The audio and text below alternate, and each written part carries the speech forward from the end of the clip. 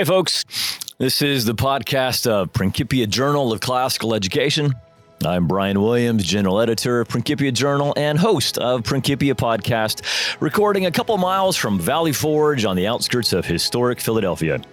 This is episode 1 of Principia Podcast, a less formal or more informal version of the journal, where I converse with authors of Principia articles and other scholars connected to contemporary classical education, and where I muse about key moments, educators, texts, and ideas in the long tradition of classical liberal arts education. For the first couple episodes, I'm going to be musing about tradition. Now, you might think that something called Principia, meaning first principles or the elemental and primary things, would start with the idea of tradition, because tradition refers to what comes second, third, fourth, or 40th after that which comes first.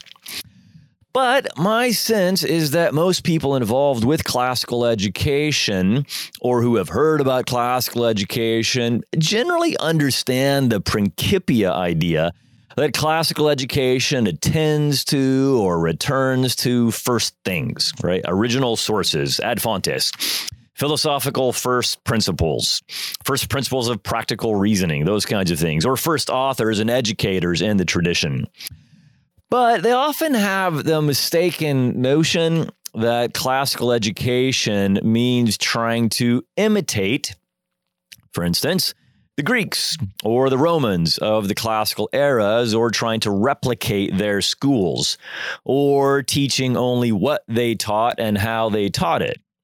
Now, some of this might be a confusion between what are called classical schools and programs and the academic discipline of classics. Right? Classics programs, to the extent that they still exist, like the one at Baylor University and elsewhere, generally focus exclusively on the Greek and Latin languages, history, literature, and culture. And while classical languages and literature are important to the tradition of classical education and always have been, they're not the same thing. The tradition of classical liberal arts education is much older than the discipline of classics, even though the classical languages and literature have always been an important part of that tradition. They haven't been the sum of it.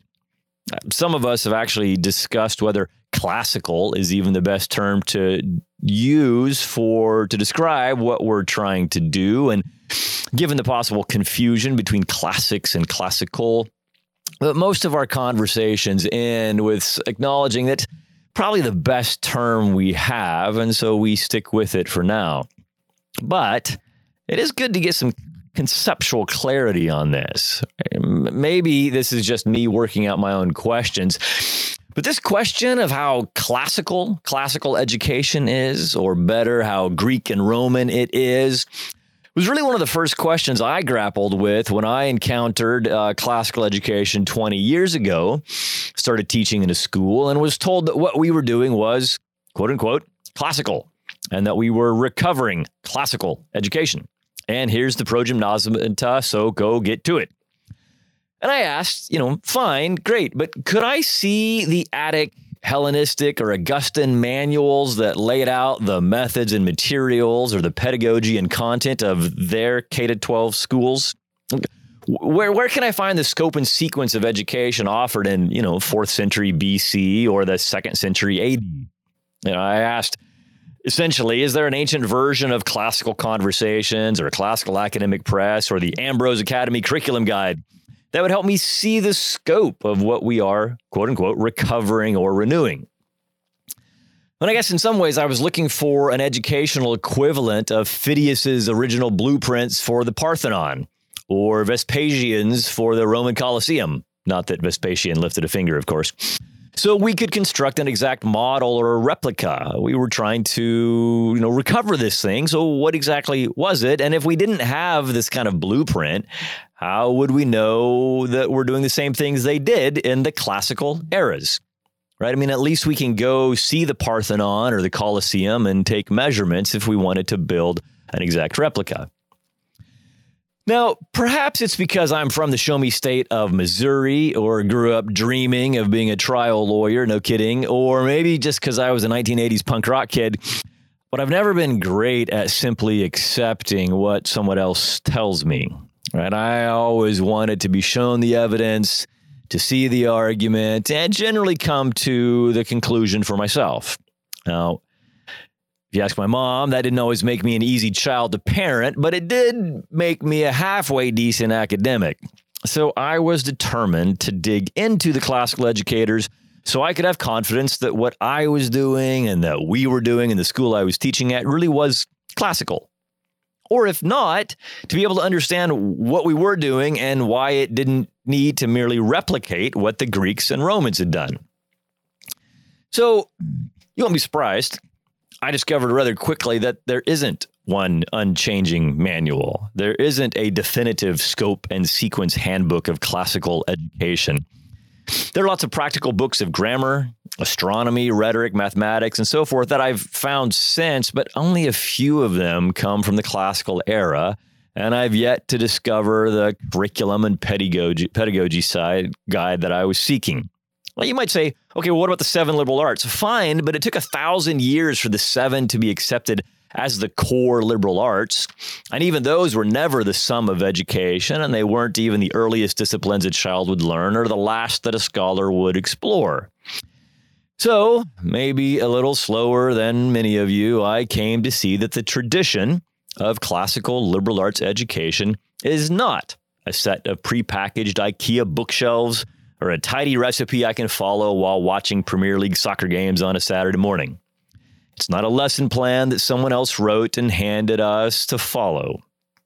Instead, I discovered that the tradition of classical liberal arts education is just that, a tradition, a traditum, a set of practices or beliefs, a body of knowledge, an ethos, an embodied vision and way of pursuing some good which has been handed on, handed over, and passed down. Right? If you know your Latin, trado, tradere, tradidi, traditus. But it's one in which many of the particulars have changed. They've developed, even though there is an abiding vision that relates paideia to eudaimonia.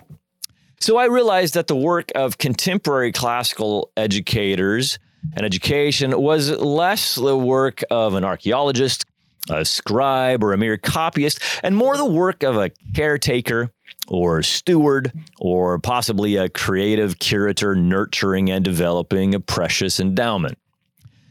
You know, okay, of course, we all find ourselves practicing traditions of one sort or another, right? We speak of things being traditional food, traditional dress, traditional customs, traditional morals, traditions around holidays, which usually means what we eat on what holiday and with whom, traditional rites of passage, you know, the way we give birth, the way we graduate students, marry each other, and bury each other. Traditions in sports, like that very strange American tradition of singing the U.S. national anthem before basketball games, football games, soccer games, and baseball games. This is American civil religion at its best. And of course, academic traditions, right? The regalia worn at matriculation, convocation, commencement, and so forth. So we know traditions. I have to note that a couple of days ago, I saw that my alma mater, the University of Oxford, held its annual Encania celebration, which was postponed from its usual time during the 9th week of Trinity term.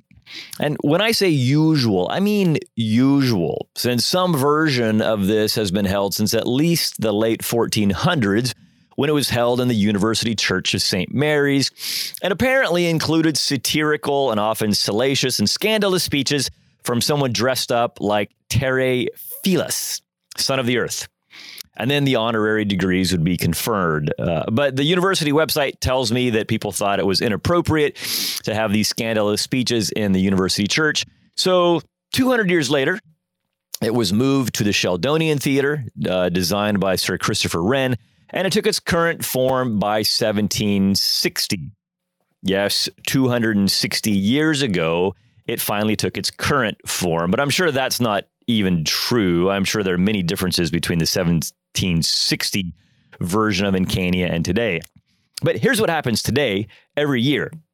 The university dignitaries meet for peaches, strawberries, and champagne in the courtyard of one of the colleges with the honorees, and then the whole company in full academic regalia. And because it's Oxford, I mean full academic regalia, walk behind the university beadles. You can look up what the Oxford Beatles are.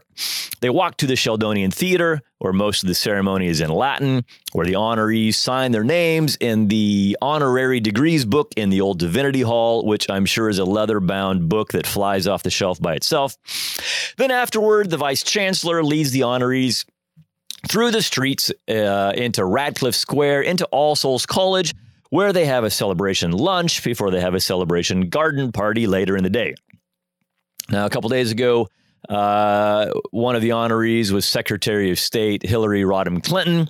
And while I was there, there was the filmmaker Pedro Almodovar, Apple's Chief Design Officer Johnny Ive, composer Arvo Pärt, author Hilary Mantel, playwright Tom Stoppard, and activist Brian Stevenson, plus a number of academics who received honorary doctorates. And it was always fun to leave the library and go out in the streets and see this traditioned parade of honorees march through the streets. Super fun to see Brian Stevenson there, author of Just Mercy and founder of the Equal Justice Initiative, because he's a graduate of Eastern University, where I now work. Now, the entire traditioned ceremony of Encania is designed to embody or signify or manifest in some tangible way a good, right? Which is the university's respect for the accomplishments of the individuals they're honoring. Now, rather than just say, hey guys, well done, the ceremony is a way to physically manifest that respect and admiration and the university's desire to celebrate significant accomplishments.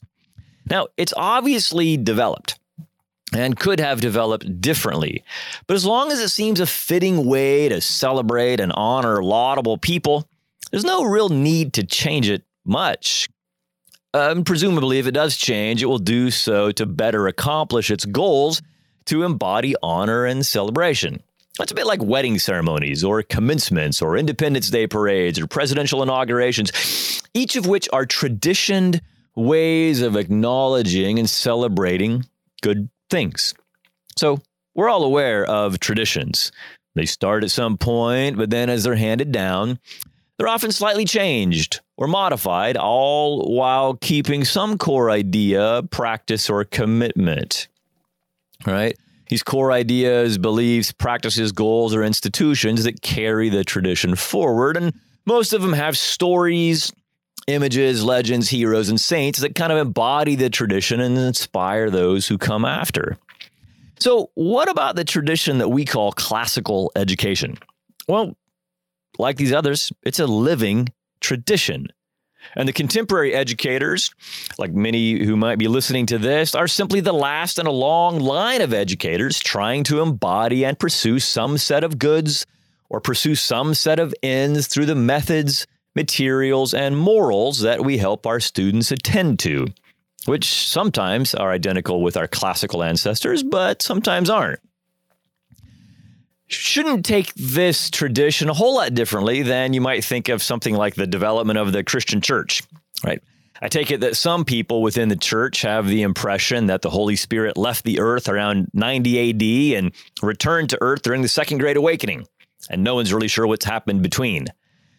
Well, if you know anything about the history of the church, that's not the way it happened, and that's not the way it happened with classical education either. It didn't end with the collapse of Rome, only to be revived suddenly in early 1980s America. Of course, it began in the increasingly democratic 5th century BC Athens with Socrates, Plato, Isocrates, and Aristotle, right?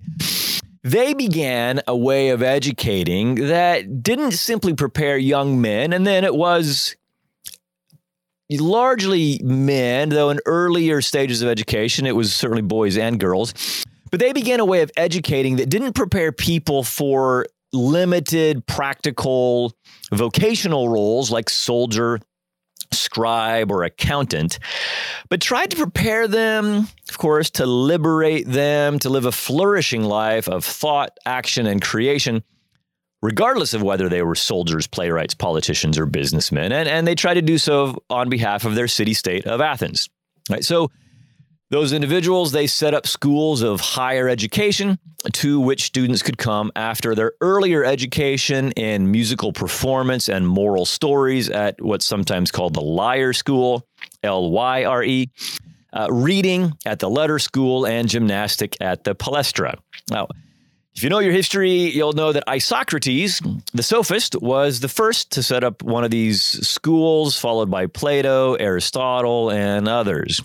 Then, under Alexander the Great, of course, Aristotle's student of a couple of years, they're similar but not identical visions and practices spread throughout the world in the age of Hellenism. This then was received and refined by Roman orators, think folks like Seneca, Cicero, Quintilian, who, unlike Socrates and Plato, were actually quite enamored with the rhetoric of a sophist like Isocrates and made it one of the preeminent arts of the tradition. You pick up this introduction of Greek education into Rome, and that great line from Horace in his second epistle, that captive Greece took captive her savage conqueror and brought civilization to barbarous Latium. Plutarch later will say, when the Greek teachers came into Rome, it was like a wind sweeping through the city. People could talk about nothing else. But it didn't end there, right? Because this tradition was then received and developed by North African Christians like Clement of Alexandria, Origen, Jerome, and Augustine, and Christians of Asia Minor like Gregory and Basil, who had been educated at Plato's Academy in Athens. And they, of course, grappled with how to combine pagan wisdom with divine revelation and gave us a set of famous metaphors for thinking about that. But it was these three distinct Mediterranean cultures, these three educational traditions, the Greeks, the Romans, and North African Christians, that then handed on classical liberal arts education. And it was different than it would have been had it only come from one of those traditions. But they handed it on to abbots and abbesses and monasteries and convents like the men Cassiodorus and Isidore, or women like Leoba and Dererca, who handed it on to cathedral and palace schoolmasters like Alcuin and Rabanus Maurus, to medieval professors and scholars like Hugh of St. Victor, John of Salisbury, Thomas Aquinas, Eloise, who handed it on to Renaissance scholars like Erasmus, Johann Reuchlin, Jean Colet, to European reformers like Philip Melanchthon, early modern thinkers like Milton, and 19th and 20th century classicists and teachers like John Henry Newman, Anna Julia Cooper, Dorothy Sayers, Mark Van Doren, and John Sr., which led then to the current 21st century renewal. Of course, along the way, there were also streams of Islamic and Jewish classical educators, and many well-educated aristocratic women who passed on the tradition through letters, books, and their own children. Here I'm thinking of folks like Duoda, Hildegard, Catherine of Siena, Julian of Norwich, Christine de Bazan, Bethsua Macon, Margaret Moore, Queen Elizabeth I, Anna Julia Cooper, and others. But most of the educators who developed and passed on this tradition were local teachers, local schoolmasters, local university scholars whose names are really lost to history and were known only to their students. And, that's most of us. So like us, like them, we have this role in passing on this tradition. Of course, think about the tradition. Along the way, there were texts that were lost and rediscovered. Aristotle's logic texts, Cicero's Hortensius, which inspired Augustine and has never been found. Or, of course, the 113 plays of Sophocles that we don't have. We have 7. 113 have been lost. Other classic texts weren't known for hundreds of years that we now read, like the Epic of Gilgamesh, of course, a Persian epic, or that were only known secondhand, like Homer and many of the Greek texts. And of course, along the way, new books, new works of art, new discoveries, new insights, new practices were absorbed by their tradition. No one read Dante, saw Michelangelo, heard Mozart, watched Shakespeare, or experienced Flannery O'Connor before they wrote, painted, and composed. As I mentioned, It even took almost 1,000 years for the 7 liberal arts of the trivium and quadrivium to be identified and accepted as a set of 7. That wasn't really settled until the 5th century AD, 900 years after Plato and Aristotle, when the late Roman educator Marcianus Capella wrote his somewhat turgid allegory, The Marriage of Mercury and Philology.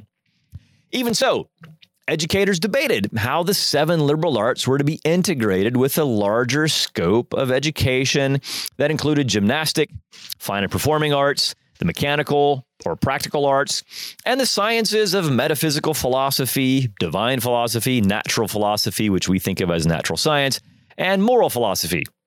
And the Stoics and Aristotle and Hugh of St. Victor and Bonaventure each had their own way of organizing this growing body of knowledge, arts, skills, and disciplines. And of course, we've seen the popularity of rhetoric rise and fall depending on the particular political, religious, and cultural circumstances of each era. And the dialogues of Socrates led to the internal dialogues Augustine had with God, which led to medieval disputation, and the dialogical scholasticism of Thomas Aquinas, which led to modern debate. So, we've seen development, we've seen change, we've seen growth. Now, let me just draw out a few implications of this. First, the contemporary practice of the tradition of classical liberal arts education draws on each of these eras, but, and this is important to understand and to explain to others, the contemporary practice doesn't try to replicate any one of these moments. Whether 350 BC Athens, 450 AD Rome, 1250 Oxford, or 1950 Topeka, Kansas. Right? So each successive generation receives the tradition, modifies it, develops it, adds to it, finds new things that are useful, finds things that aren't useful, and passes on to the next generation a slightly modified version of the same. Sometimes, of course, a generation might corrupt it or abandon important aspects of it, and the next generation sometimes finds aspects of the tradition useful that may have been practiced by an older generation, but left unused or abandoned by the immediately prior generation, and so it goes back and picks up some text or practice or institution because it deems it either true, good, and beautiful or simply necessary in its moment. And of course, as I've mentioned, traditions absorb new insights, authors, and old ones newly discovered, and it addresses new challenges. And of course, shards and strands of the tradition can be found in nearly every school. Just that classical education is an attempt to return the shards of education into a coherent whole, like restoring a broken stained glass window, or reweaving unraveled threads back into a useful and beautiful garment it was intended to be. But it's not just trying to imitate, or it's just trying to replicate. Now, it's also important, I think, secondly, to understand that the contemporary practice of classical liberal arts education is not rooted in nostalgia. We're not pining for some golden age that never existed, not perpetuating a narrative of demise and lament because people can't adjust to the modern or the real world.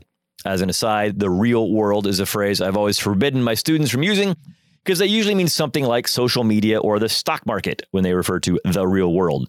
Now, third, it's also important to see that the tradition, the contemporary practice of this tradition, isn't rooted in antiquarianism, as if classical educators are interested in books and authors simply because they're old, simply because they're dusty, or simply because we have copies of centuries-old text. If that was the case, then you might find classical schools reading books and plays like the following. Tell me if you've ever read these. Atrocities of a Convent. The Bachelor's Journal, inscribed without permission to the girls of England. The Bloody Hand, or The Fatal Cup, A Tale of Horror. The Mysterious Hand, Oh, Subterranean Horror. The Mysterious Husband. The Mysterious Pregnancy. Mystery upon Mystery. My favorite, Walter the Murderer. Or Love Letters Between a Nobleman and His Sister. I don't even want to know.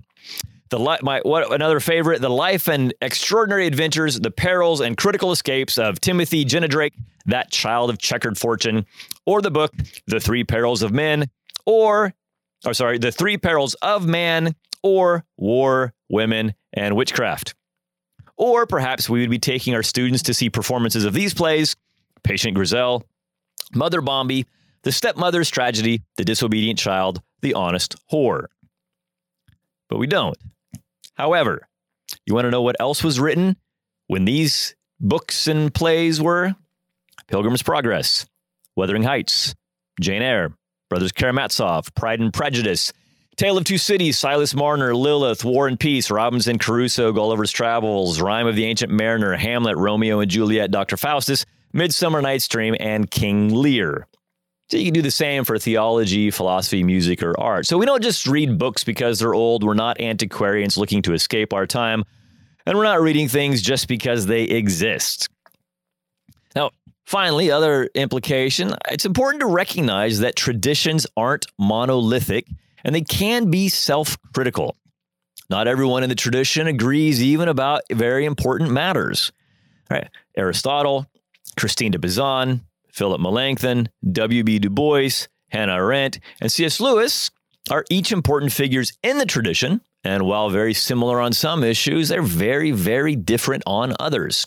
And of course, because contemporary classical schools can now be found in the United States, Canada, China, Brazil, England, and across the African continent, with schools that are confessionally Christian, Jewish, Muslim, and non-religious, and because we also have new authors and insights and discoveries to consider and incorporate, it's clear to me that the tradition will continue to develop as it ever has, and that educators will find new ways to channel those three original Mediterranean cultures, the Greeks, the Romans, and the North African Christians, that were the fountainheads for this spring. Well, they'll continue to channel them and to use different parts of them to irrigate and give life to arid places and thirsty people. See, traditions offer us normative guidelines about what is important, and often at least half-lights about what is true, good, beautiful, holy, healthy, and useful. So while we engage them with a discriminating eye, discerning wheat from chaff, we also to some degree rest in them and trust them. Trust them like we trust accumulated practical wisdom. Whether it's religious, political, philosophical, or familial tradition, we trust them, learn from them, and over time perceive the wisdom and perpetuate it. And sometimes we judge portions of it to be defective or less than they could be, and we reject those portions and modify them. That sometimes happens when we encounter something that improves upon or usually is more coherent, integrated, or truer in some way than what we already know or that what we received. And this long tradition of classical liberal arts education, it's no different. But I will say this, as I conclude, it's an exciting time to be part of this tradition when it does appear to be undergoing a resurgence in K-12 schools, undergraduate colleges, universities, and graduate programs, and where a good number of the threads that have frayed are being woven back together into a more coherent and life-giving whole. Now, in future podcasts, I want to come back to the Principia, the first and enduring things at the heart of this tradition and which makes it and keeps it a recognizable tradition. However, I'm not done with ruminating on tradition yet. I think that deserves a little more thought, a little more rumination. So in the next podcast, we're going to continue reflecting on the concept of tradition and draw on several metaphors for thinking about tradition from thinkers like G.K. Chesterton, Yaroslav Pelikan, Alistair McIntyre, and John Henry Newman. Now, unfortunately, none of them were available to be interviewed, so I'll just have to animate their words on my own. Now, here's a couple questions for next time, or until next time. If you're involved in classical education, do you think renewing or recovering is the right language to use?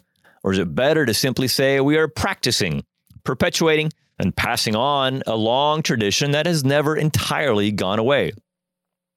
Another question, how does the developing history of the tradition or the concept of tradition inform the way you think about this tradition and your role in it? So a couple questions until our next podcast, where we will pick up some of these threads and continue reflecting on tradition. And with that, folks, I will sign off, and I'll let you get on with pursuing the true, good, beautiful, holy, healthy, and useful wherever you are. You've been listening to Dr. Brian I. Williams, and this is the Principia Journal podcast.